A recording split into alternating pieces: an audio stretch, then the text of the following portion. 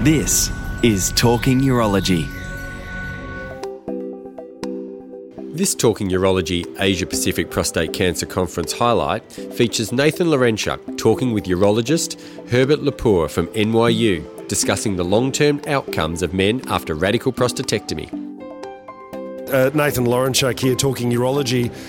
We have the great pleasure of having Dr. Herbert Lepore here with us from NYU.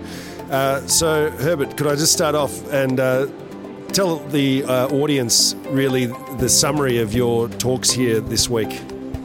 So one looking at the long-term outcomes following radical prostatectomy. So we have to keep our outcomes in perspective. The good news is the overwhelming majority of men we operate on will be alive 15 years later. And so the outcomes that we should really focus on are the lower urinary tract symptoms, continence, and potency.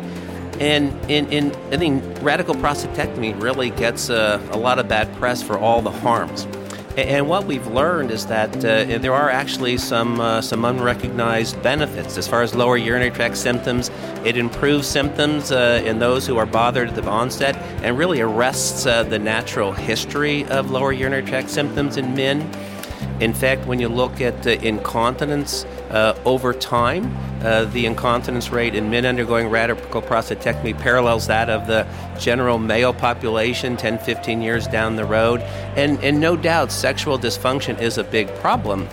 But what is disconcerting for us all, as men age, the frequency of sexual dysfunction is almost inevitable. So we may accelerate that with a radical prostatectomy, but again, we have to look down the road 10, 15, 20 years because men are actually going to survive to have to deal sort of not with the long-term consequences of their treatment, but also aging. Sure. So what you're really saying, Herb, is that the benchmarks that we've perhaps been playing against, if you like, for men with undergoing radical prostatectomy, that the benchmarks are perhaps too high, and we're not really comparing to the community at large as opposed to people who have really good function.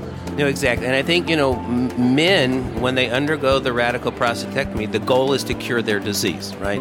And I think they're balancing the cure versus all these horrific consequences. And I think what this does is put into perspective is not to minimize the impact of radical prostatectomy on quality of life, but also to look on the long horizon. And in fact, the patient who is 60 years of age, has a radical prostatectomy. If you go 15 years down the road relative to someone who's undiagnosed at age 60, the man who has a radical prostatectomy will have no urinary symptoms. The patient without prostate cancer actually does. Incontinence, about 10%.